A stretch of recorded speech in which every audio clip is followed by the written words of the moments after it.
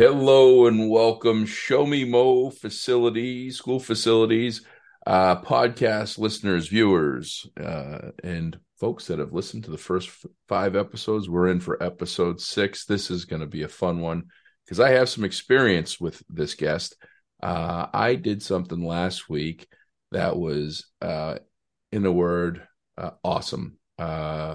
Charlie Branham and the team at the Missouri School Plant Managers Association put together an amazing one-day winter workshop for their members. They had 96 seating for 96, and they sold out. And it was really, really cool. And what was cool about it was the workshop consisted of 3 sessions. One, getting the lead out, talking about lead water, testing for lead in water. The second was the importance of facility directors working with the school nurses. And last but not least, coming up, rounding out the third presentation, was my guest today, Mr. Chris Ruth. And we talked about building management systems. And we just had a lot of fun. And I said, man, we got to get you on the podcast because we got to share this beyond the 96 people that were in the seats last week in St. Louis. And so I got him on. He's going to talk to us here about building management systems. And there's some really cool stuff. But there's a lot of best practices and things to think about that are often overlooked that he's going to share his expertise. So, Chris, first, welcome to the podcast. Tell us a little bit about yourself, where you are, where you've been, and then we'll dig right into the wonderful world of BMS systems. Yeah, thanks, Josh. Thanks for having me. I appreciate you inviting me back, and that was a great intro. Yeah, that was a great session last week that Charlie and the folks at School Plant Managers put on. They always put on a good show, and I appreciate being a part of that. I work for a company called Integrated Facility Services. We're a mechanical contractor with offices in St. Louis and Columbia and Rolla and down at Lake of the Ozarks. IFS is a full service mechanical contractor. We do heating and cooling, plumbing, building automation, fire protection, and refrigeration. And I manage our building automation division in outstate Missouri. So I oversee all of our building automation projects. I do the estimating and engineering on those projects, and I run a team of programmers and technicians that install that equipment and get it started up and commissioned. And we maintain those systems for our customers and make sure that everything is operating efficient and maintaining those comfort levels. I always like to dig in a little deeper. How long have you been in this line of work? And did you grow up and say, hey, when I grow up, I want to control, I want to have complete oversight and control of buildings and help make an impact in saving energy while providing a healthy and learning or living environment? No, it wasn't. It wasn't my first choice. I've been with IFS for almost 18 years. This April will be 18 years for me. I started here part time as a graphic designer. I was actually going to school for multimedia and web design, Mm-hmm. and they hired me to improve the quality of the graphical user interfaces that are designed as part of a building automation system. When they were looking at competitors in the market at that time, they realized that it was an area where they had some opportunity for improvement. So they hired me on part time for that, and I spent my first year working 3 days a week, just cranking out graphics for them. They would slide me a set of blueprints and say, "Here you go, make graphics for this." And then over time, I started to learn the industry a little bit more. I had a little bit of knowledge and a little bit of training on programming. But then when I started to learn the HVAC industry, I became a programmer and then a project manager. And yeah, for the last 3 years, I've been managing all of our controls operations across Missouri. So that's my story in a nutshell. It's a pretty cool journey. It is. It I think is. that, and it gives you a little bit of a taste and a flavor for everything. So you figured out what fills your cup and gives you fulfillment, which is pretty cool. And I could tell when I put you in the hot seat. For the people that weren't at the event last week, we had 2 tall stools in the front, and I called them the hot seat, and we would put people on it. And you did a great job, and you had the Thank you. timing down. I didn't know you had a stopwatch going, and I was just so impressed with it. You were within like 45 seconds of your time limit, so that was pretty Uh, impressive. I tend to end up being one way or the other. I'm typically a fast talker, so either I breeze through it way too quick, and then I gotta try and fill a lot of time, or I go too deep into the weeds, and then I run long on Yeah. presentations. I've done several for school plant managers and other organizations, and I'm really comfortable in that setting. But I gotta keep the leash on to make sure I don't go too far. Yeah. Yeah, let's talk about building management systems, and let's I'm gonna go ahead and be Mickey the Dunce in this episode because I think I know enough to be dangerous. I graduated high school in the early '90s, and I intended to never go back into a school again because I thought 5 years of high school was plenty, Yeah.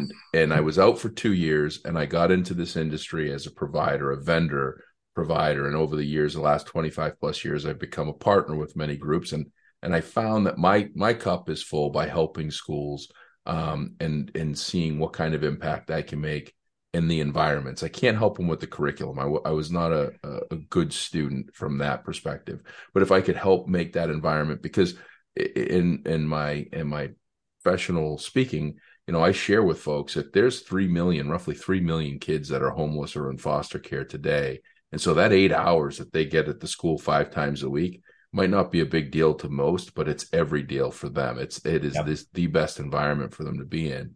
And so with that said, when I was in high school in the '90s, you drove by a school in the dead of winter up here in Boston and all the windows were open. And that's because the thermostats were broken and they were all what some would call, I believe, pneumatic controls, right? Yep. Turn dials. You had to go to the individual controls, or you may have had some sort of lawn works or backnet system that was relatively primitive or lockdown proprietary. So, in the whole scheme of things, sadly, school districts are low bid, and the company will come in, provide the low bid, and say, "Well, now we're in here. They're going to have to keep us here," and that rarely happens.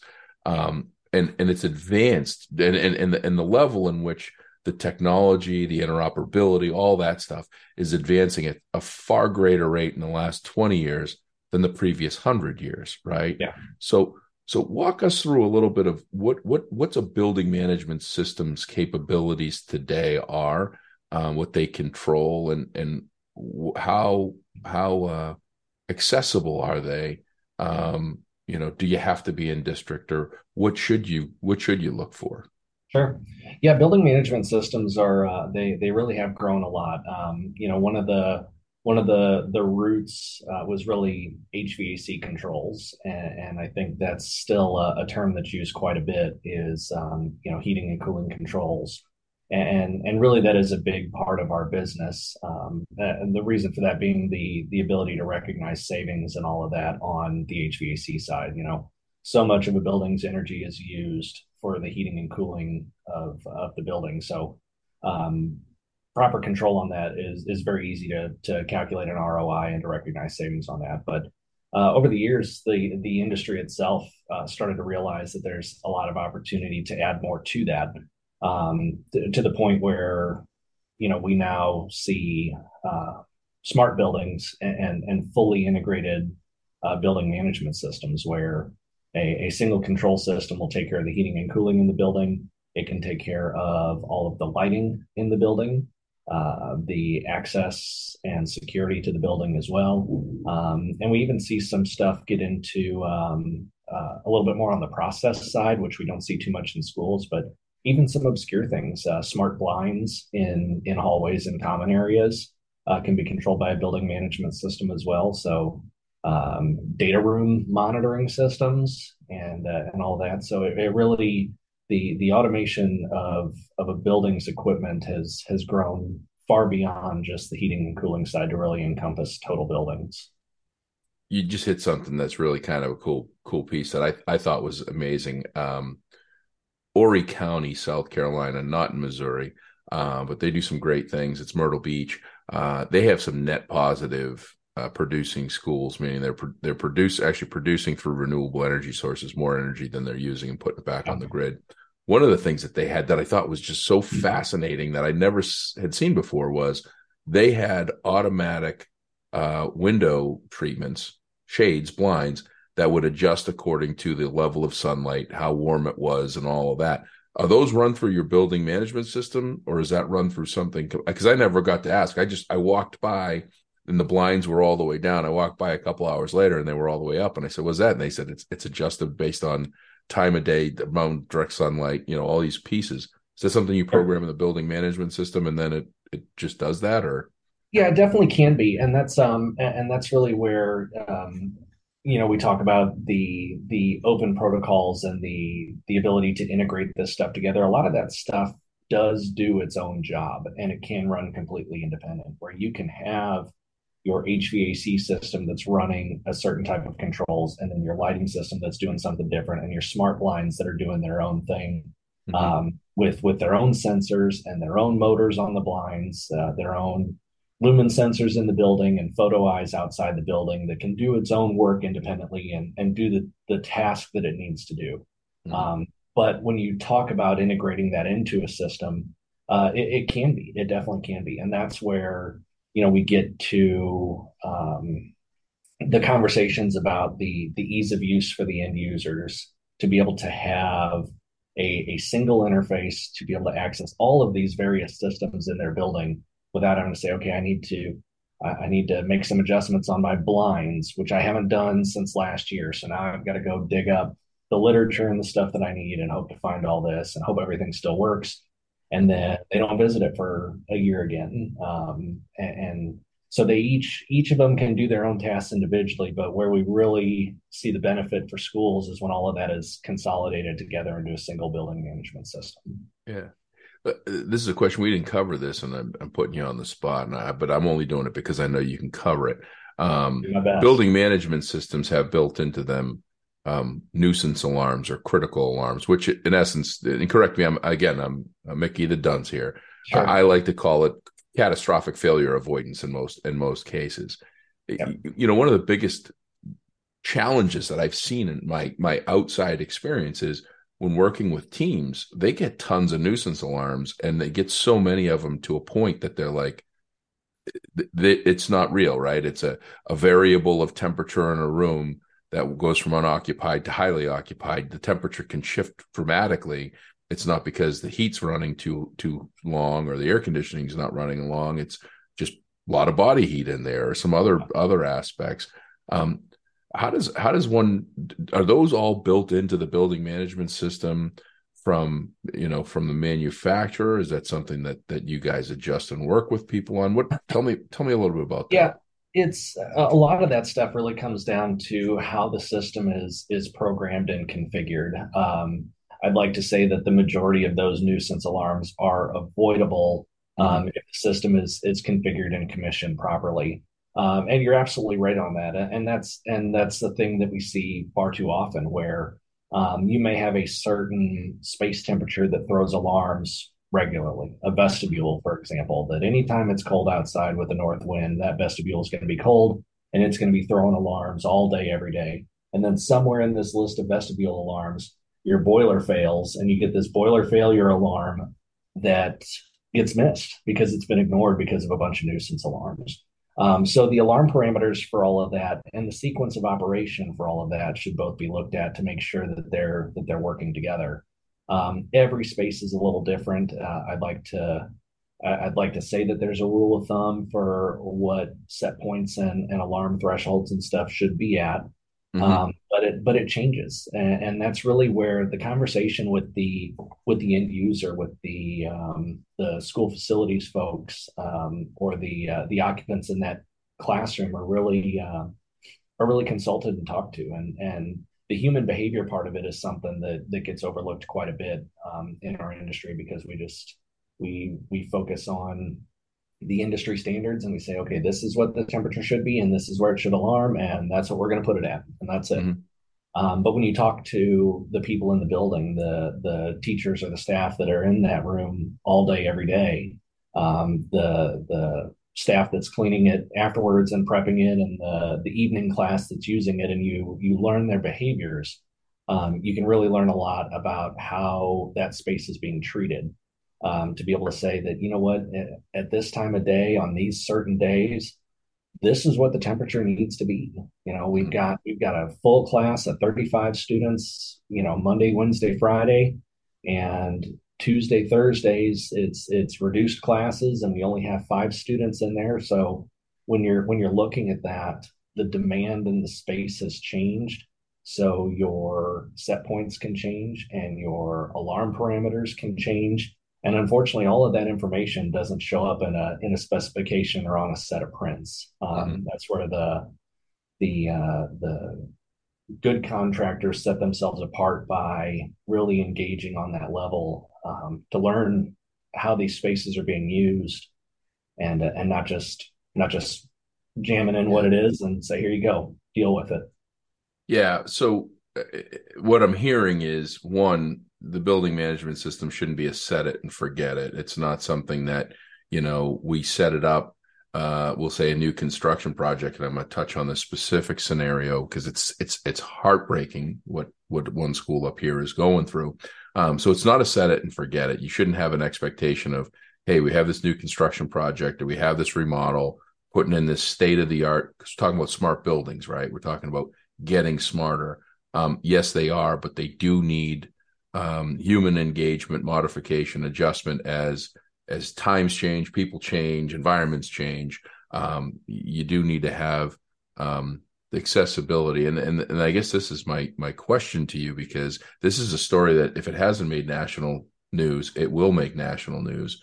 There is a state of the art school up here that got a new building management system that was controlling the lighting, and the lighting has been in locked on position for the last almost 2 years. The entire building has been locked on, and they're proactively manually turning off lights, and in some cases removing bulbs from lights, which is still juice going to those ballasts in those places.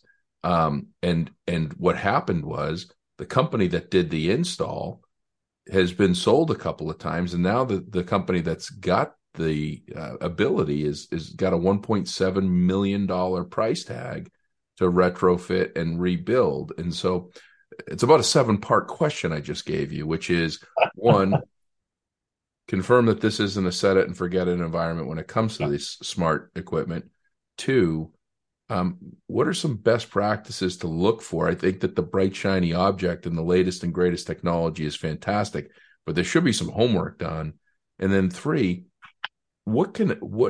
how can a school district or school or anybody for that matter empower themselves greatest to minimize risk that, company's going to go out of business, or who does what when, I guess, what's the best practice on that? So Sure. I gave you a long-winded 7-part question that I expect you to answer in 2 minutes or less, I think or I got them three all or here. whatever. I think I got them all here. I'm jotting them Yeah. as you go. Your set it and forget it and best practices. Fortunately, those 2 parts of the question have a very similar answer. And you're absolutely right. It's the old adage of the car isn't as good as the day you drive it off the lot, and the same thing can be said for HVAC equipment, lighting and controls and everything else. During the startup of a system, whether it's a new system, new construction, or a retrofit, you're you go through that initial commissioning process, and you make sure that everything is doing exactly what it should be. And then if you walk away from it and don't look at it again, it's going to get out of whack. And if we think about what's happening, as we say, in the field, in the building itself, these building automation controllers are in essence computers. They're microcontrollers with memory and some sort of processor, and they're just computers that are sitting there running and chugging all day, every day to do a job. On the output side, you've got things like modulating actuators on dampers that spend all day opening and closing and opening and closing.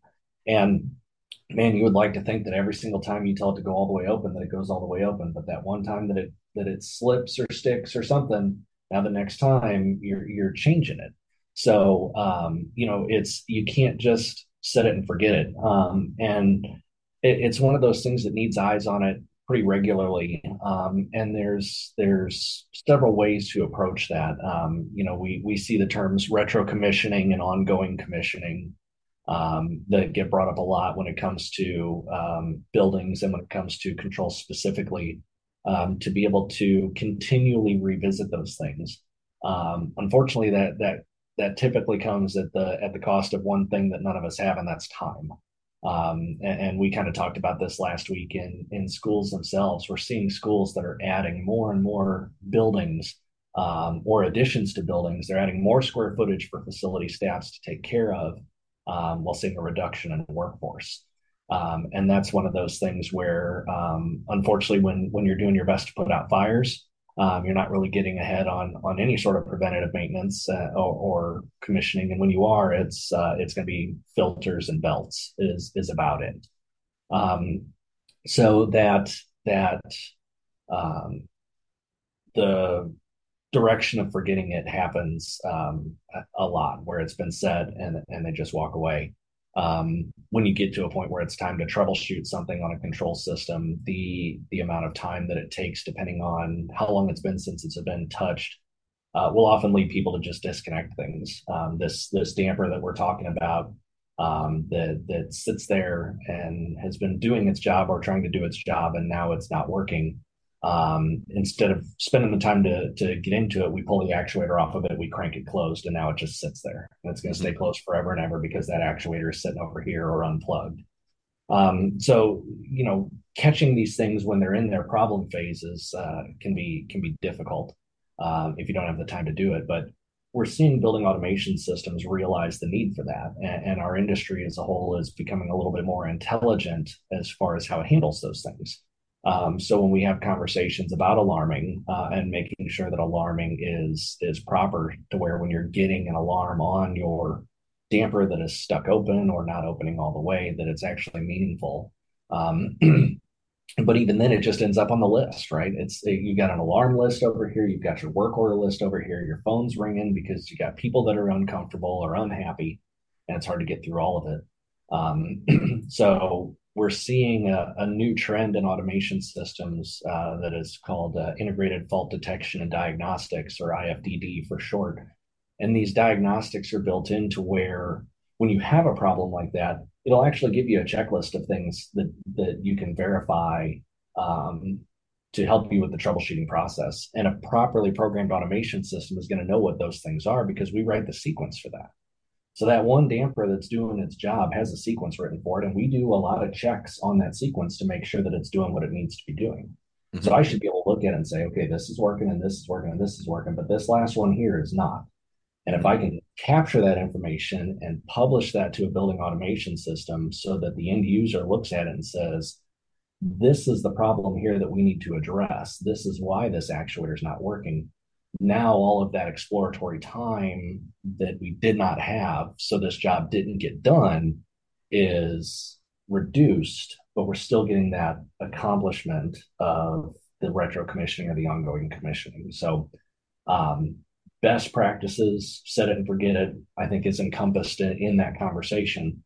Um, one of the questions to ask would be, what's, if you have an existing building automation system or you're in the market for a new building automation system, one question that I would encourage the end users to ask is what sort of integrated fault detection diagnostics, what sort of alarming capabilities, what sort of ongoing commissioning capabilities are there to help lessen that load so that they don't have to do it all themselves. Um, that was best practices and set it and forget it. And I think your next question or next several questions had to do with again more of those questions on what to ask.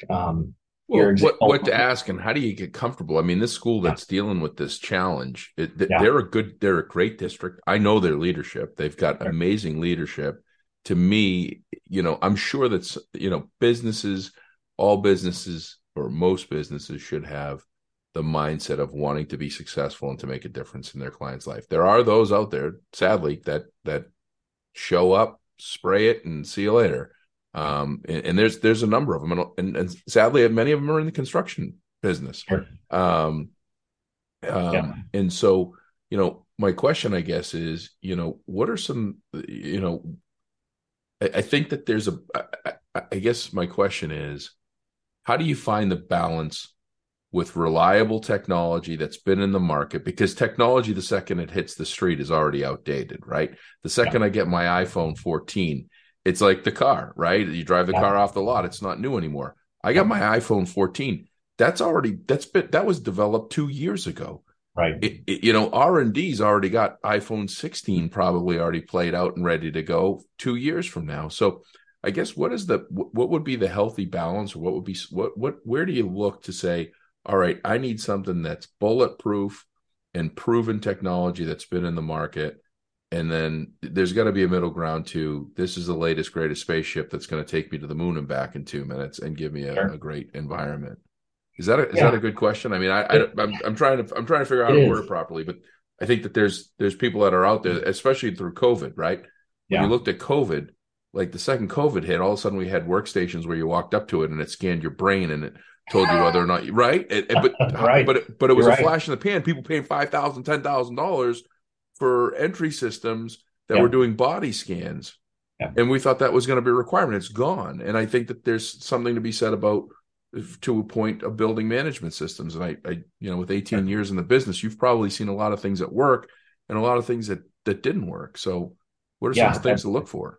I've seen a lot of trendy things that pop up. There was one once upon a time that I saw that would actually um, use RSS feeds or something to post to social media, and the building automation system would post to social media, and it's just something that never caught wind, but it seemed like the right thing to do at a time. So there's a lot of trends and stuff out there that are just like you're saying, that this is it for now, and then it's just gone.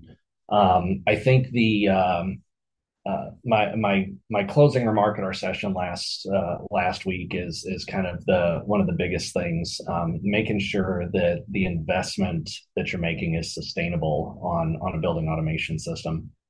We hear so much about sustainability in buildings and sustainability in schools, and there's a big focus on the building itself, the turf, the appliances, and all of that. And I think, again, when you get behind the scenes, all of the stuff that's hidden behind walls and ceilings gets overlooked. But finding something that's sustainable on that front is important as well.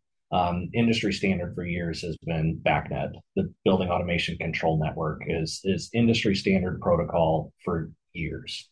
So To whatever you're doing, make sure the words BACnet are in there. make sure BACnet is on it. And I would take it a step further that, BACnet has an entity called the BACnet Testing Laboratory that certifies that the products that say they talk BACnet actually talk BACnet properly. There's a lot of boxes that you can check that says that this product talks BACnet without it having gone through the rigorous testing that it takes to be a BTL certified product. Not knowing the ins and outs of the project that you discussed with the lighting issue, something of that magnitude tells me that it's along the lines of a rip and replace. I don't think that is a change out of a front end or a licensing issue. If we're talking $1.7 million, somewhere around there, that to me tells me that we're ripping everything out and replacing everything. And those conversations are hard to have when you go to somebody, especially if it's a newer system, and you say, "Hey, there's no way to integrate to this. There's no way we can add on to this. You're not happy with the product that you have. You're not happy with the service that you're getting from your service provider. But in order for us to be able to help you at all, we got to rip this whole thing out and start over." It's just not a sustainable model.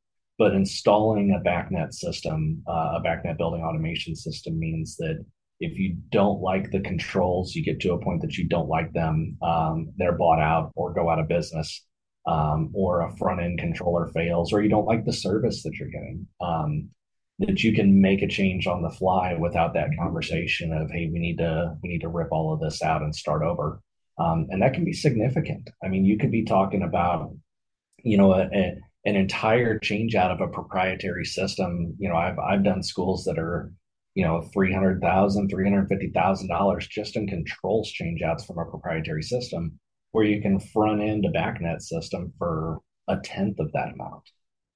Don't hold me to any of those prices, but that's, it's all scalable, and that's a very different conversation. And like you said, with schools, money's always in the conversation when you're having these conversations. And if we've got to have a conversation about removing proprietary systems to that magnitude, then unfortunately, it's one of those things that we just end up dealing with. Well, And I mean, the utility bill for a 400,000 square foot high school that has every light set in the on position, you're gonna, it's crazy how quick $1.7 million will add up in utility use, labor use of people going around and physically turning these off, and then not, management of, hey, did we have the bulb out of this light or did we not have the bulb out of this light? So it better to have those difficult conversations sooner than later, because you'd hate to waste $1.7 million in utilities and then have to put $1.7 million to start saving in utilities. Well, and what happens, when you're looking at a project like that that becomes cost prohibitive because of the magnitude of it, then you look back at our previous conversation about set it and forget it. These dampers that were abandoned in place, either closed to where we're not bringing in any fresh air from the outside, and think about the impact that has, especially coming out of an airborne pandemic. No fresh air is, man, we can't have this thing closed down. We can't have this thing locked all the way open, because then we're bringing in a bunch of air that we have to condition, and we're wasting a ton of energy to be able to overcome that load. And those are the sort of things that, when we look at cost prohibitive projects, that those just continue to sit there. And unfortunately, it's stuff that I've seen before in schools where, the staff size, like I said, has changed. So stuff will get abandoned in place or locked open or locked closed for the sake of ease of use and convenience, because of a failed automation system or a failed controller or poor support on the automation system.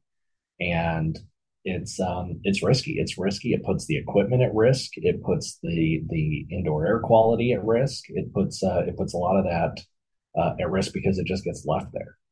So, to avoid having a conversation about a cost prohibitive project, just make sure that the equipment that you're buying is BACnet. And that's not just the controls themselves. The industry, again, is seeing this trend and has adjusted. So now when you're buying boilers, when you're buying chillers, when you're buying package equipment, when you're buying lights and you're buying these fixtures and all of this stuff, it's all coming with BACnet options on it. So to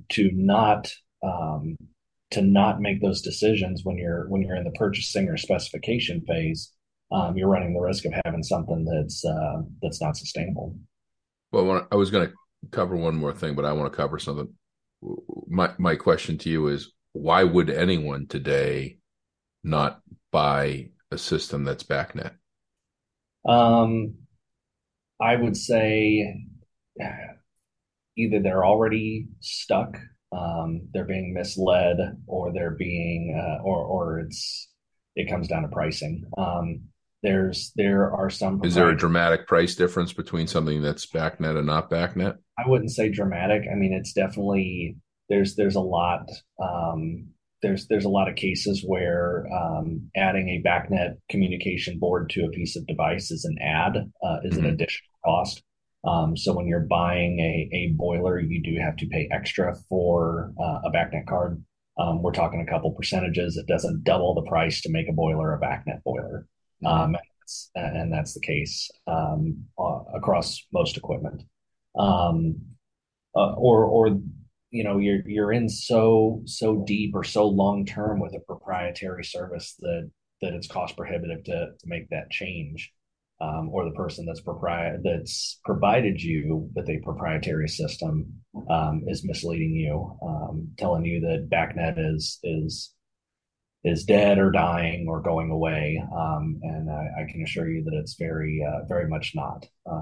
Actually, have a standing committee for BACnet that's a completely regulated third party. It's not owned by anyone. It is very much an open protocol, and it's here to stay. Yeah, I don't know when it came out, but I learned about BACnet in LawnWorks in 1997. I don't know if LawnWorks is still around or if that's something. It is. It is. But they were talking about BACnet not working, and it was and back then every system was proprietary. Every single one. I mean, it was, and that was the beginning. And they said, no, BACnet will never. It won't. It's not going to be here forever. It was kind of like the internet back then. That's not going that's not going to go anywhere. You got to dial into a phone and make funny noises. And now look at us today, right? So we still have some building automation systems that are on analog. Oh yeah, we keep a few analog lines open for that purpose, but No, but I mean, BACnet's been, yeah, development began in the '80s. It's been around for a long time, Yeah, and it's been industry standard for several years. I want to say 2008, but I'm not 100% yeah. sure if that was the first. I won't hold you to it, but I'll have you Yeah, confirm it for our next time because I'd like to have you on again. And before we wrap up, um, one of the things that really it hit home. I actually made a comment, and I brought Paul, who I had come out from Boston with me, out to St. Louis last week. Was you made a comment about making sure you have secure remote accessibility, right? yeah, It's you don't want to have it so that you can only access your controls in district or on your network, but at the same time, you want to have that remote accessibility, and you put the word secure in there. And if you can touch a little bit on that, because I thought about what you said, and it triggered because we hear so much about remote accessibility, but you made such a point to use the word secure in there. Um, I'd love to learn for you to share yeah, more on why and what that looks like. yeah. Secure and convenient is one of those things that is a hard balance to find between those two.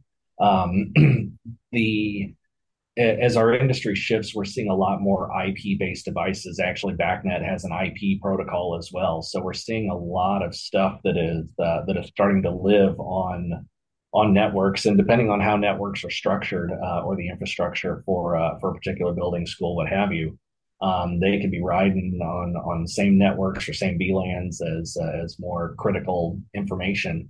I hope that that is not a common practice. I know in a lot of cases that is not, where um, uh, critical sensitive information is kept completely separate network wise from any other non-critical systems. But we've seen issues before with retailers where the building automation system and a point of sale system reside on the same network, and an unsecure building automation system that's forward facing to the real world with default usernames and passwords.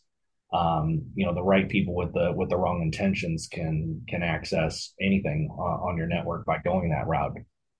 So making sure that that is secure, a secure product, and that the network access to it is secure as well.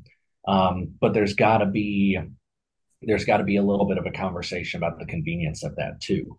Having a secure connection that requires the use of a desktop environment through a VPN isn't really conducive. Again, when we talk Mm-hmm. about smaller facility sizes covering larger square footage, I think the example that I used last week is the guy standing on a roof and gets a Mm-hmm. phone call about a piece of equipment for another school that's 20 miles away.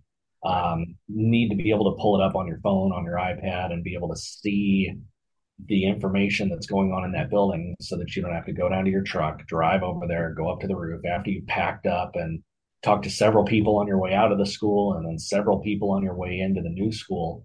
You could be going hours, 2 hours, 3 hours, throw a lunch break in there, depending on the time of day. From the time you get that initial phone call to the time you actually see the unit, it could be a significant amount of time. So, using the building automation technology and being able to see it on a mobile device is important. So, you've got to find that balance between the convenience of being able to access it securely and being able to see it without having to jump through a bunch of hoops. Mm-hmm. And there are, again, a lot of products out there that are very forward thinking in that sense, and they know that you have to provide that.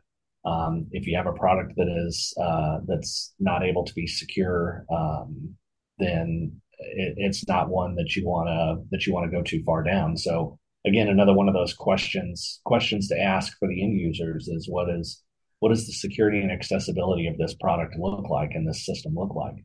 If I've got 8, 9 schools and I've got a staff of 2 or 3, how easy is it for us to use your system, and how safe is it to make sure that we're putting our IT folks' minds at ease. They've got a lot of devices and a lot of pieces, and as this technology continues, there's more and more stuff that's getting put on their networks that they're not used to seeing. Once upon a time, it was servers, workstations, and Yeah. and that's it. we've got printers and cameras and phones and everything is touching the network these Yeah, and days. people's devices from outside. I mean, you're talking, Exactly. yeah, Exactly. So yeah. making sure that we can check those boxes for the IT people as well, is an important thing to ask. Yeah, the timing of this discussion, I just actually just got off a call with an association in another state, and they were asking me some of my thoughts, and I said, you should really, when you're looking at technology, whatever it is, if it has to do with your two mobile workforces in your district, you have two mobile workforces in the district, the facilities department and the IT department, they need to have products that are built mobile first, mobile in mind, and that you're spot on. That scenario of a facility director having to go up on a roof to be checking on something, whether it's a leak, whether it's a rooftop unit, whether it's getting Billy or Sally's kickball off the roof and there's nobody else to do it, and then getting the phone to ring and saying, hey, it's too hot, it's too cold or something, and it's on the other side of town. Their workstation is 2 miles away in the shop. For them to be able to provide that exceptional customer service that everybody knows, loves, and deserves, for them to be able to go onto their phone securely and be able to make that modification or change or just check on that space, I think is really something that's vital in today's work environment for facilities. And I mean, you hit the nail on the head. Schools, sadly, public K-12 schools, I think this hits everywhere, including Missouri, wildly understaffed, under budget. They don't have the budget that they need to do things. So becoming more efficient and effective with what they have is key. So no, this is all good stuff, man. I could sit here and talk to you for a couple hours. And that's why I I say we'll make appreciate you that. kind of a regular person on here. But I think we've filled everybody's brains, getting them started with some ideas and thoughts. And this is one of those things. Our listeners are mostly facility professionals in the great state of Missouri. There's some people around you in Kansas and Texas and others that have reached out to me and said that this is a great podcast. But the Good. mindset is we all should know this, right? We should all know this stuff. And there's a lot of folks coming in that are new. There's some people that are in districts that have schools that are 30 plus years old each, that they have no experience with these systems. And they could be coming into their first experience at the end of their career. And they're going, oh man, what do I do? How do I do it? I think that's how some of these non-lawn work systems probably come in, is this could be a facility director's first experience with latest technology building management systems, and maybe somebody Sure. sold them something. So this is great. One of the things that impressed me with you, we've had multiple conversations, you and I, we shared the stage last week. You're not a sales guy. You're not pushing what your business sells or provides. You're a provider of information for people to make the best decision with the information that they gather. So how does somebody get a hold of you? What's the best way to reach you? Put your information there and I can make sure that it's in the show notes as well. Thanks. Yeah, that means a lot. Yeah, best way to reach me, cell phone and email. I mean, I'm our company, our industry, is a service industry. I've been here, like I said, 18 years. My phone has been on for 18 of them. When you're dealing with facilities, and we do a lot more than schools. The schools is actually, I just did some year end analysis, and K through 12 is our biggest vertical market, which is really exciting. But when we're dealing with pharmaceuticals, hospitality, and that sort of stuff, and even with schools, you can't wait 2 or 3 days. You call me on a Thursday, I can't tell you, well, it's going to be Wednesday next week before I can take a look. When you got a school full of kids and it's hot or it's cold, Mm-hmm. so we really focus on the service side. Telephone number, I can just shout them out, and Yeah, go yeah, right ahead. my phone number is 314-210-6213. Like I said, it's always on. I'm always happy to answer any questions about building automation or anything like that. Email is Mm-hmm. a great way to reach me as well. Chris at INT, like integrated, F like facility, S like services.com. That's our website as well, intfs.com. Lots of good information there. And Yeah, I enjoy talking about this. It's a real passion of mine. I've been in it for a long time. I've done a lot of these presentations, and I try and keep them as light and informative as I can.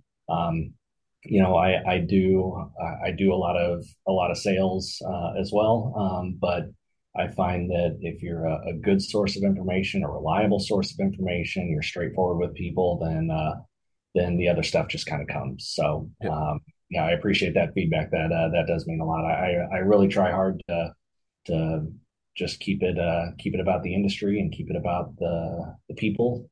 That's most important to the listeners is their facilities and more importantly their students and making sure that's all taken care of first and the other stuff will come second. So phone's yeah. always happy to answer questions. There's no cookie cutter school. It's not, they're not all just square buildings with flat roofs. Some have slanted roofs. Some are one floor. Some are two floors. Some are five floors. They all have their own unique intricacies, and to have people in industry that look at that and don't just say, "Well, I did it here, so it should work there," is vital and important to the success of any initiative with the building. So. Yeah. No, that's great. No, we'll put all that in the show notes, and appreciate you sharing that with everybody and giving us some of your time today. And like I say, we'll have you back on again, and maybe we'll do the version 2.0 and 3.0 if there's something that's happening in the space. Ping us and tell us that you need to get back on and share with us the new body scanning, heat sensing design scanner that ties in with the building control system and hits the thermostat up and down and puts the proper mood lighting and Sure. color of the bulb. So, Well, there's definitely a lot to talk about. We kind of hit 30,000 square foot view. We can always take a deep dive into the controllers themselves, talk about lighting. A couple big topics for little teasers for future conversation is a really good conversation about the relationship between building automation and energy management, which is very important for schools. When we talk about green buildings. That's a very big conversation, especially in the state of Missouri. I sit on the board of directors for the Missouri Gateway Green Building Council, and they do projects for Missouri Green Schools and the Green Schools Quest, and um, 50, 60, 70 schools a year participating in projects around being green. mhm. And the energy is a big part of that when we talk about the energy management side. So there's a big conversation to be had there about energy and Yeah, no, I think that's a great episode for the future. I just read, I think it's Boston University just made a huge investment into having the greenest building, most environmentally least impactful building, and it cost yeah, a whole lot more than the return on investment. And so I think that's a conversation for us to have at a later date of, when do we stop looking just at the cost savings, but look at the environmental impact that we can make and what that looks like, because that's a real thing. I think that whatever you want to talk about with climate change and everything else, I think yeah, that the reality is the more we use, the less we have. And if we can find ways to use less or find something that we can use over and over again, I think those are real topics. And you want to talk about Mickey the Dunce? I'm Mickey the Dunce with building management systems. I'm way out there with that stuff. So I'd love to pick your brain on that in a future episode. yeah. Well, and we see these schools that are adapting it for their facilities specifically. There's a trickle down effect too, and a lot of those schools that are doing those projects and focusing on the energy side, we see that become part of their culture in their school and becomes part of their curriculum. So it's one of those things where like I said, the biggest focuses of your listeners are on their facilities and more so on their students, and so there really is a conversation that's beneficial on all fronts. And yeah, we like to save energy. Saving energy is saving money. You can do a lot of that with building automation, but when you talk about the environmental responsibility and all that, it's a great conversation. I'm looking forward to having with you. Well, we will do that, and we'll get it on the calendar. So Great. appreciate your time, my friend, and that'll give us I'll tell you what, Charlie Branham, the executive director of Missouri School Plant Manager Association, he tells me, he says, and we talk about this because I was the one that said it. I said the average The average drive to and from school or the average commute in the country is 27 minutes. And so we're going to make these podcasts 20 to 30 minutes so you could listen to an episode on the ride to work or the ride home from work or whenever. We're on episode 6. We haven't had one that's fallen into that time, and it's because there's so much awesome content, and I don't want to cut people short that are sharing their time and their knowledge, and this is nothing short of that. So it's another awesome episode, and I think we're going to have to change it to a timeline whenever.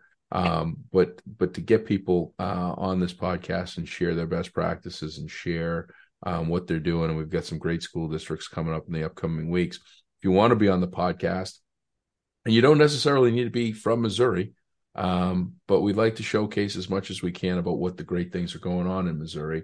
But if you're in a surrounding state or you want to come on, you want to talk about something really cool that we can share, absolutely get us a message or a note. You can email me, Josh, Josh, at BeAwesome, BEAU, S as in Sam, M as in Mary.com. And we'll get you a conversation and figure out how to get you on. We are 7/10 of the way in becoming in the top 10% of podcasts from a ratings and review standpoint. Less than 10% of all podcasts. There's 3.6 million podcasts out there today. Less than 10% have 10 or more 5-star rating and reviews on podcast platforms. So if you are listening to this, and we have quite a few listening, we've got over 1,000 downloads on our first 5 episodes. So if you are listening and you like our podcast and it's worthy of a 5-star rating and review, please hit that 5-star rating. Please give us a review. It does help us. It builds us credibility when people look up podcasts to see what people think and what they're going to do to give their time. If we haven't earned that 5-star rating and review, let us know. Send me an email. Let's have a conversation, or wait and give us a little bit more of a chance. We're only 6 episodes in, but we want to bring a gold standard level podcast for facility professionals and share all the awesome that's happening in Missouri. So if you can do that, or if you need help on how to do that, just send me a note. I'll send you a link and show you how to do it. But we appreciate everyone listening and taking the time. We're having a lot of fun, and we're going to bring another guest here next week for you. And in the meantime, I hope you have an awesome week. Thank you.